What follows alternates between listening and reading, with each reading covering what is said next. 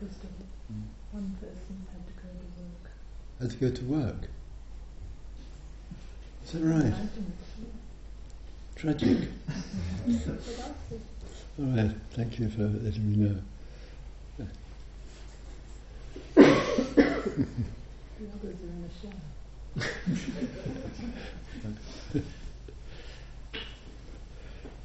When I was a Buddhist monk, under the guidelines or the rules, monks have to are obliged to stay in one spot, that means one monastery, for 3-month period, which is from the full moon of July through to the full moon of October. So this is called the Pansa, P-A-N-S-A. In one of those Pansas, this is coming to the showers here, so in one of those Pansas I took a vow that I would not have a shower for 3 months. I would only wash hands and feet and nothing else. I survived, and more importantly, the monks around me survived. And sometimes it's in the areas of the showers, and maybe it's being a bit British since I was brought up in a house for 20 plus years without a shower. It was just a weekly bath. That sometimes we feel we must have in the realms of the must, but it may not be that important.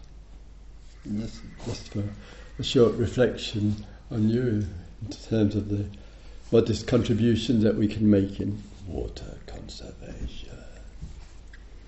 All right. So this morning, just a suggestion, by the way. You don't have to go home and say to your family, I'm just taking a vow for 3 months not to have a shower. But you can, etc.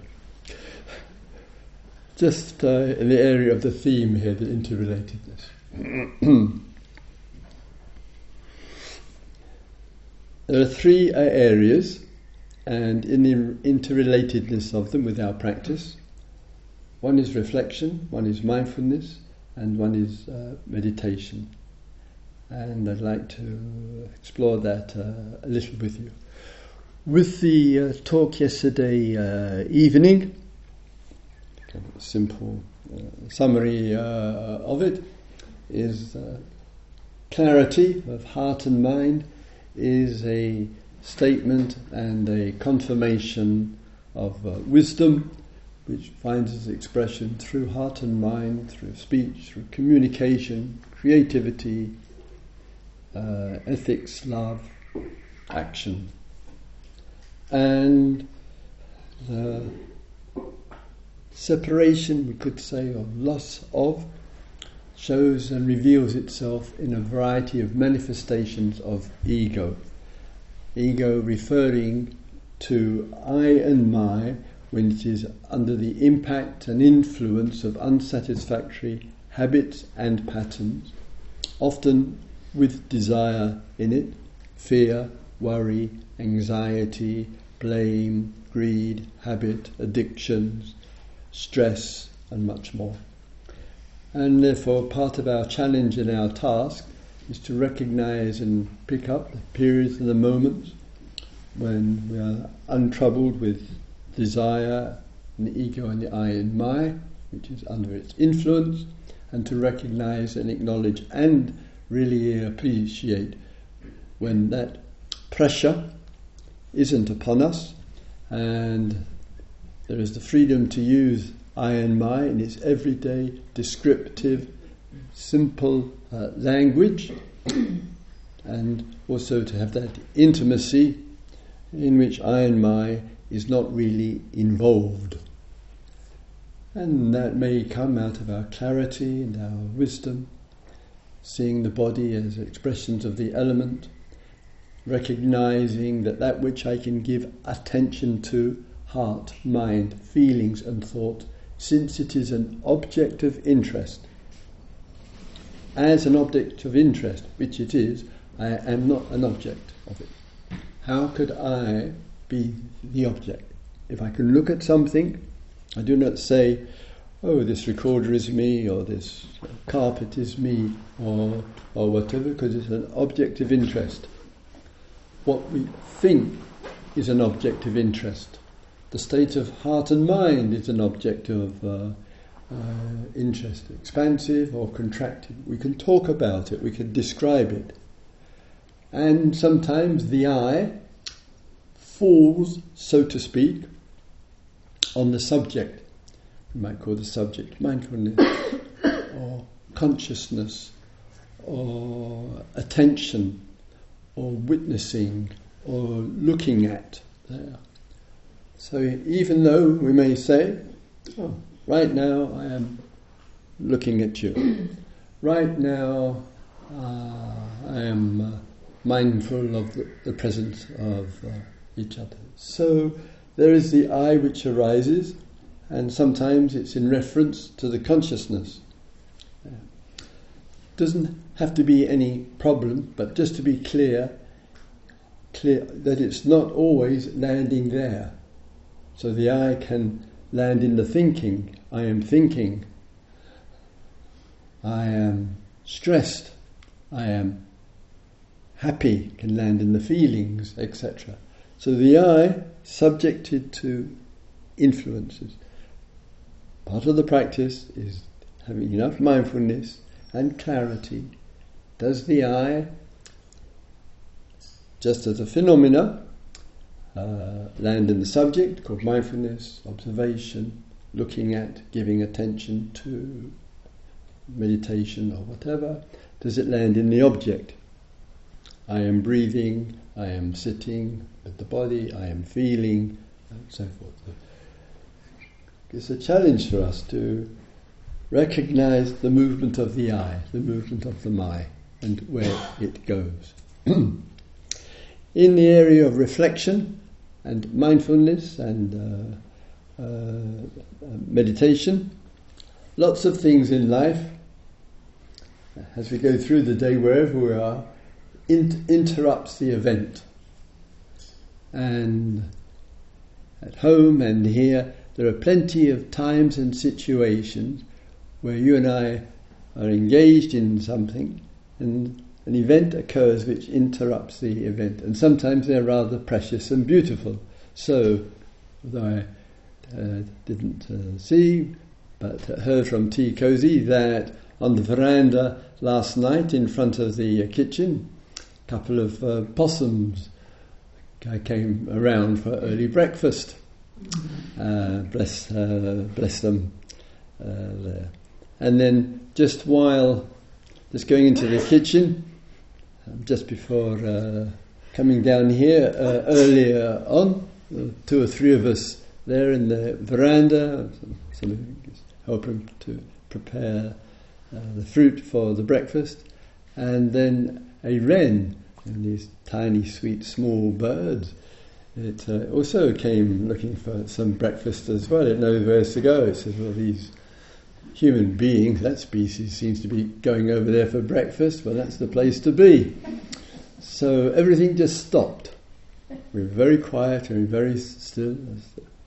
The wren just wandered around on the kitchen table and finding something for breakfast, etc. The moments of the interruption, the moments of the fresh coming in, consciousness, that means the three or four of us, we all went very, very quiet, very, very still, and just appreciated, which is love, we appreciated the presence of the unexpected. And those moments in life are vitally important, and it really is significant for us. In the presentation of the unexpected object, that we are receptive and we have the freedom to let and drop and stop everything else just to be available and present for. It's a deep nourishment that these precious creatures can offer us. And then we may come back to our meditations. We may come back to our meditations and our reflections. And the integration and the exploration of the three are really important, and I'll just try to touch upon this. Just in the language for a moment with you. Thought are concepts, words, ideas moving through the mind and can, under the influences, can go in numerous kind of directions, and in the rhythms or the flows of all of that is an area which occupies the attention. It's an occupation. And in that occupation of thinking, we find and notice, because we get clearer with it with our meditation, that thought really can be quite a distraction. To use that well-known, frequently quoted one-liner of John Lennon, life is what happens to you when you're busy making other plans. So the realms of the thought, we really want to catch there and have the preparation and the willingness with just thinking to regularly, consciously cut the thinking process and pattern. It helps to conserve a great deal of energy. It brings us back to the living present, and our interest in today will reduce a lot of that. Reflection is different from thinking. It's still concepts, it's still words in the mind, it's still the expressions of thought, but with reflection it has a direction to it, it's purposeful, and it's clear about what we are reflecting on, and there is in the activity of the reflection that's taking place, the primary intention with the reflection is that some clarity comes out of it. And the outcome of that clarity could be, there are more, but three possibilities. One is it something I need to let go of? So the reflection is carrying in the intentionality that, is it something which I really need to change or to start? And to be really clear about what that actually is, and the reflection is what will make that happen. Is it something which I really need to cultivate and to develop? So reflection carries with it an intentionality. It's going into the field of thinking, and there is something purposeful about it. Quite often, letting go, changing, developing, cultivating, creating. Is, as mentioned to you already, there is authority with it. The word authority comes actually, I checked it out once, from an old French word of the 13th century. Authority, authentic, author, has the same root meaning in making something happen. And therefore the meditations are supported with reflection, and authentic reflection is the authority of a human being to make something happen. And then one knows this is a genuine reflection, because there is an emergence which is beneficial, perhaps for oneself, perhaps for others, perhaps for the environment, perhaps for the creatures. If something beneficial comes out of it, then that is the confirmation of a valid reflection. And it does require, and it is quite challenging, with the reflection, to have some focus with it. And there are two ways that reflection comes. I'll just quote the Buddha. Some of my friends have been giving me reminders that in more recent years I use less and less the name of the Buddha in the talks and teachings. Still comes up, Four Noble Truths, Four Nourishments, but much less. And friends are asking, don't mention the Buddha so much these days in the talks. Well, having mentioned him quite a lot over the years, having done a series of books, nearly finished the series, The Buddha of Love, The Political Buddha, and The Explicit Buddha, the Green, thank you, Jackie, The Green Buddha, etc. And another one is, it's finished but not yet printed, called The Buddha in the West, which is how the Dharma is developing in the West. So the Buddha's had.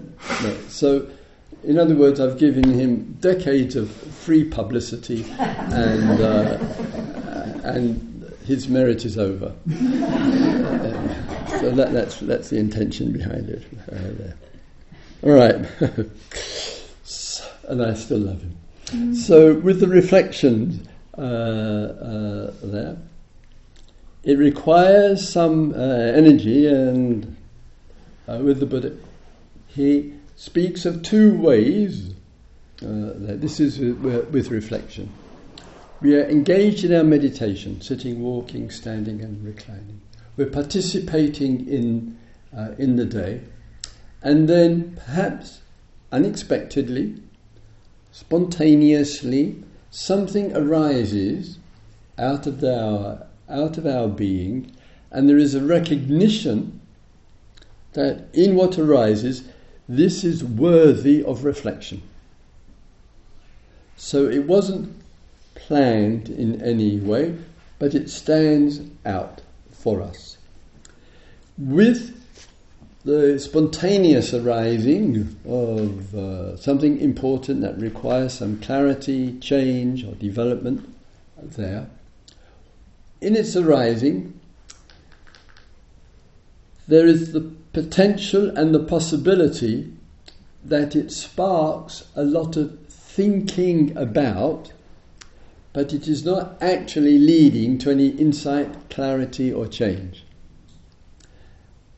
And it's valuable and important here, obviously, and it's a practice, it's always a practice, to know the difference between a reflection which is moving towards a clarity and an understanding and a change, and just to be thinking about which is circular and repetitive and actually isn't leading anywhere.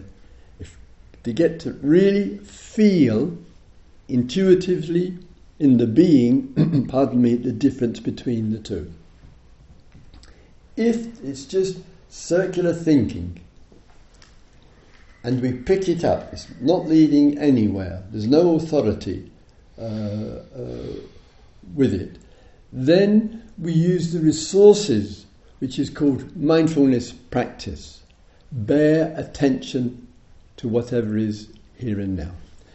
We use the meditations, pardon me, the forms, sit, walk, stand with the quiet discipline, in order that we can be grounded, not to reject in any way the importance of reflection, but at some point to return back to that important issue for you, which is worthy of reflection, but knowing that one is able to come from a much calmer place inside. So we're calm, we're steady, the mindfulness and the meditations will contribute to that. We're experiencing more steadiness inside and say, okay. And then, this is the second aspect of this, we can then purposefully, deliberately and intentionally go back to that. And then look at it.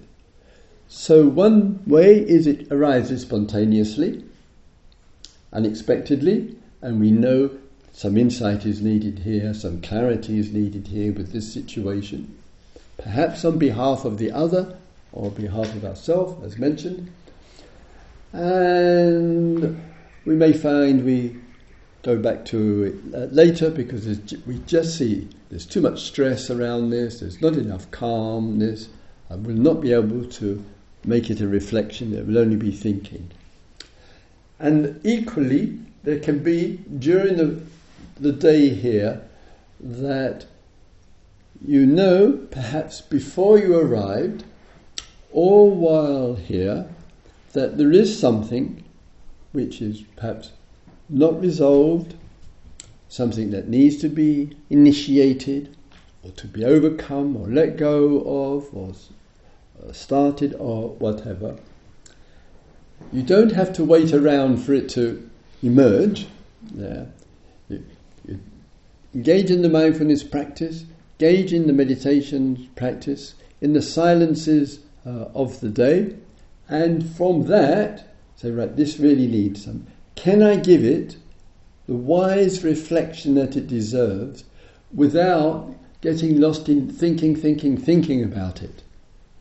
And if one does get lost in thinking, then, as mentioned, right, be clear about that, straight back to the breath, open the eyes, feel the presence of the day, meditate, get back in touch with the body, or whatever is required to return and find that calm and clarity, so then you have a sense inside, now I am prepared to deliberately, intentionally, purposefully go to whatever the issue may be. And with both, that's the spontaneous arising or with purposeful intent, in a way it's kind of left to you. Yeah.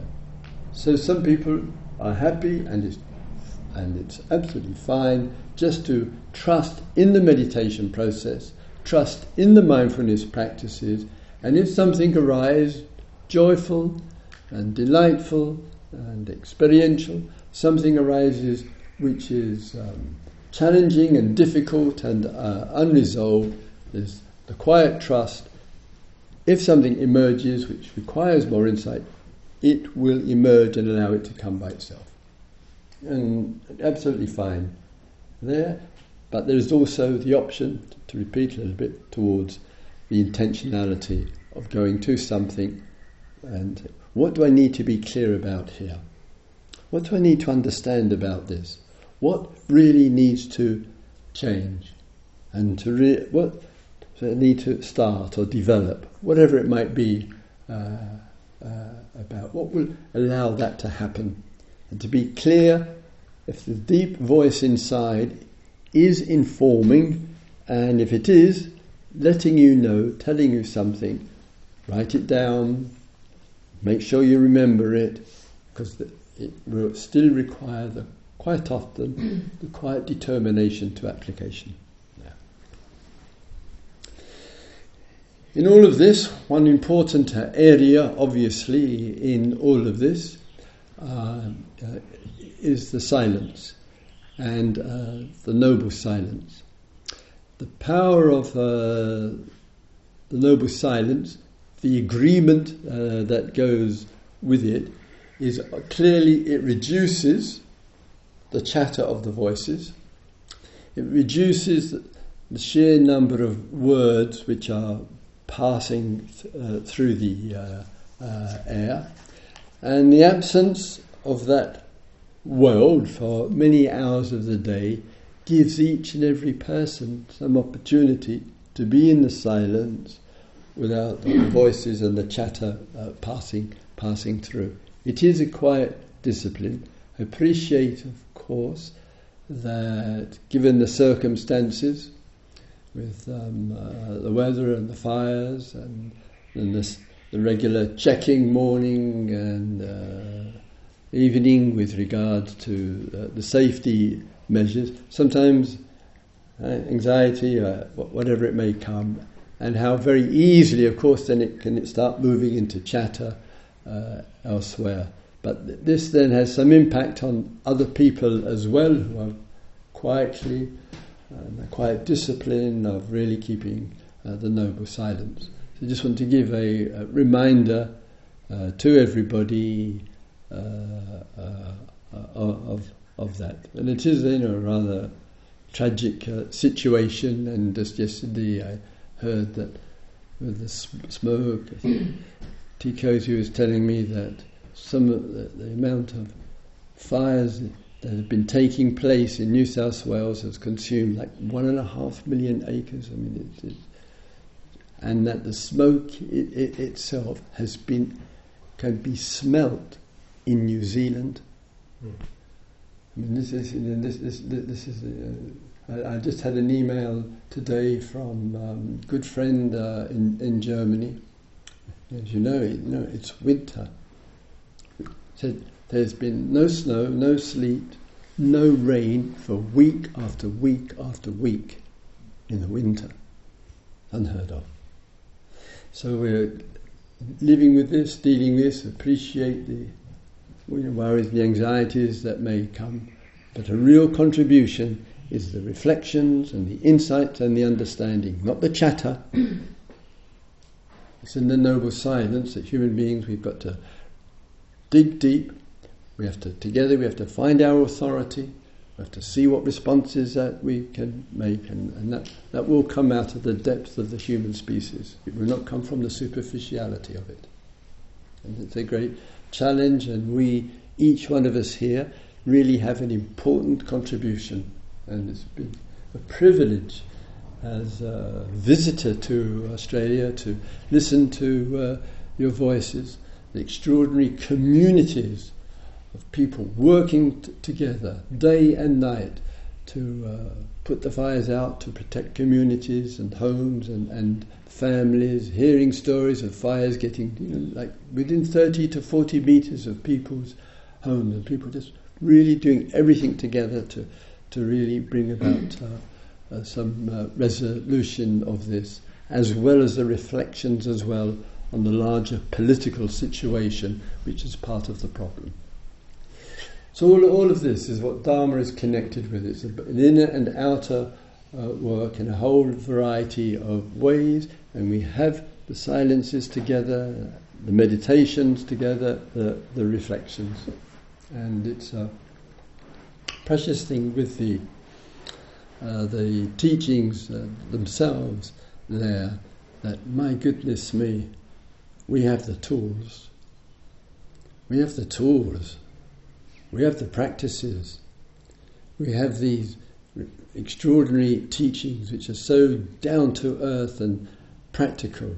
We have the emphasis, Sanghang Saranang Gacchami, going for refuge, going for support from the community. We have all of these resources there, and the commitment to wisdom and compassion, the commitment to real moderation of lifestyle, commitment to love and friendship, and methods and techniques as well. So there's a strength in the body of all of this, and all of this we want to be able to digest, feel nourished by, and see its application in the daily life. Finally, there is the mindfulness of breathing. If it feels right and appropriate for you in many, many ways, do keep trust, do keep steady with it. There is the relationship to the body, that second aspect. And having a clear relationship, understanding we are small expressions of it, of the nature. Really staying steady and clear with that as a contribution to health and well-being and harmony of heart, mind and body, and all that can manifest out of that harmony. Thirdly, to really recognize and acknowledge the importance of the experience of states of mind, and particularly as well listening into the feeling there. Sometimes I wish, instead of calling ourselves human beings, which is slightly conceited, and Homo sapiens, which is unbelievably conceited, Homo ignoramus might be a bit closer to the reality, but however, we won't go into all of that there. But at least, or the other one, not Homo sapiens, I wrote in one of my books, no, we're not Homo sapiens, we're Homo shopians. But anyway, so touching a little bit deeper into the being there. And it's not the deepest. Feelings and emotions are important, beautifully important. They are deep, but they're not the deepest because they're so changeable. But the deep is important. And the feeling and connecting, so in our practice and exploration of this is the state of mind. In that state of mind, that's a little bit deeper now, what is the feeling which is being revealed in the meditation in this state of mind? Is the feeling pleasant? May well be. Is the feeling unpleasant? May well be. Is the feeling hard to describe, so to speak, somewhere in between? It may well be. So there's the state of mind. Mind means heart, mind, more appropriately. We're really clear about the state of mind. We're a little bit more interested, more deeply, to what the actual feeling is. And it is not a teaching of maximizing the pleasant over the unpleasant. Not in the teaching. The culture, the Homo sapiens culture, is cultures, also is a bit ambitious. The culture is maximizing pleasure, the pleasant, and getting rid of the unpleasant. But it's not in these teachings. It's a forlorn and hopeless endeavour anyway. But more importantly, it's in the unpleasant that some of our most precious and important and significant actions take place. The fire, with all the horrendous aspects of it, and numerous other situations, that sometimes situations which are so challenging and so difficult and so unpleasant brings the best out of us in a way that the pleasant may never do. And Dharma teachings, left hand and right hand, fully acknowledge the importance of the pleasant, happiness, joy, wonder, mystery, love, gratitude, generosity, kindness, inner peace. Really recognize and advocate that. But equally saying that which is decidedly unpleasant, not easy, it has its place and its merit in life, and one of the places of merits in life, it gets us to act. It gets us to respond. And some of the most remarkable women and men who have walked on this earth have looked at something, it's really unpleasant, and to recognise this has to change. And small groups of people, one or two people, have initiated something, not out of the pleasant, but out of the unpleasant. And it's important that we're very respectful to the importance of the unpleasant. It can be an extraordinary motivation factor for reflection, for meditating on, for action. So we're recognising the place of both here, and sometimes it's quite quiet. It's somewhere kind of in between. Sometimes people come to you and say, "Oh, how are you feeling today?" And you might say, "Well, not especially pleasant, not especially unpleasant, somewhere in between." Why not? Why should things always have to be pleasant or unpleasant? Sometimes it's just quiet and not particularly one way or the other. Be careful you don't get stuck in it though. If the mind gets neutralised for too long, we can get a bit dry. We can start to lose the feeling life. we get a bit too rational, a bit too heady, a bit too political, because we're losing touch with the heart, losing touch with the deep feelings of life. So our recognition, and if it's the pleasant, and we identify with that, we want to keep repeating it. Pretty well every habit and addiction started off of having something, or tasting something, or smoking something, or doing something which was enjoyable. Oh, I'll do it again. And I'll do it again. And then it's a habit, then it's an addiction. But it starts off of an enjoyment with the pleasant. And similarly with the unpleasant.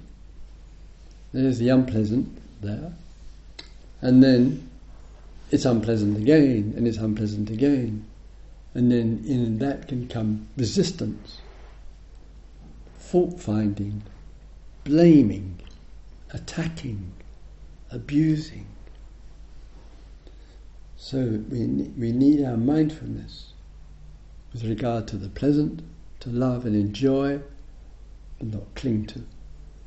We need the quiet times, which is neither pleasant nor unpleasant, just to be with that, not have to feel any particular way, and acknowledge that, but without holding to that either. And the unpleasant as well, which experience, and to respond to it. So we're not building up a picture and image which ends up in fear and blame and much more. Reflection, mindfulness, meditation.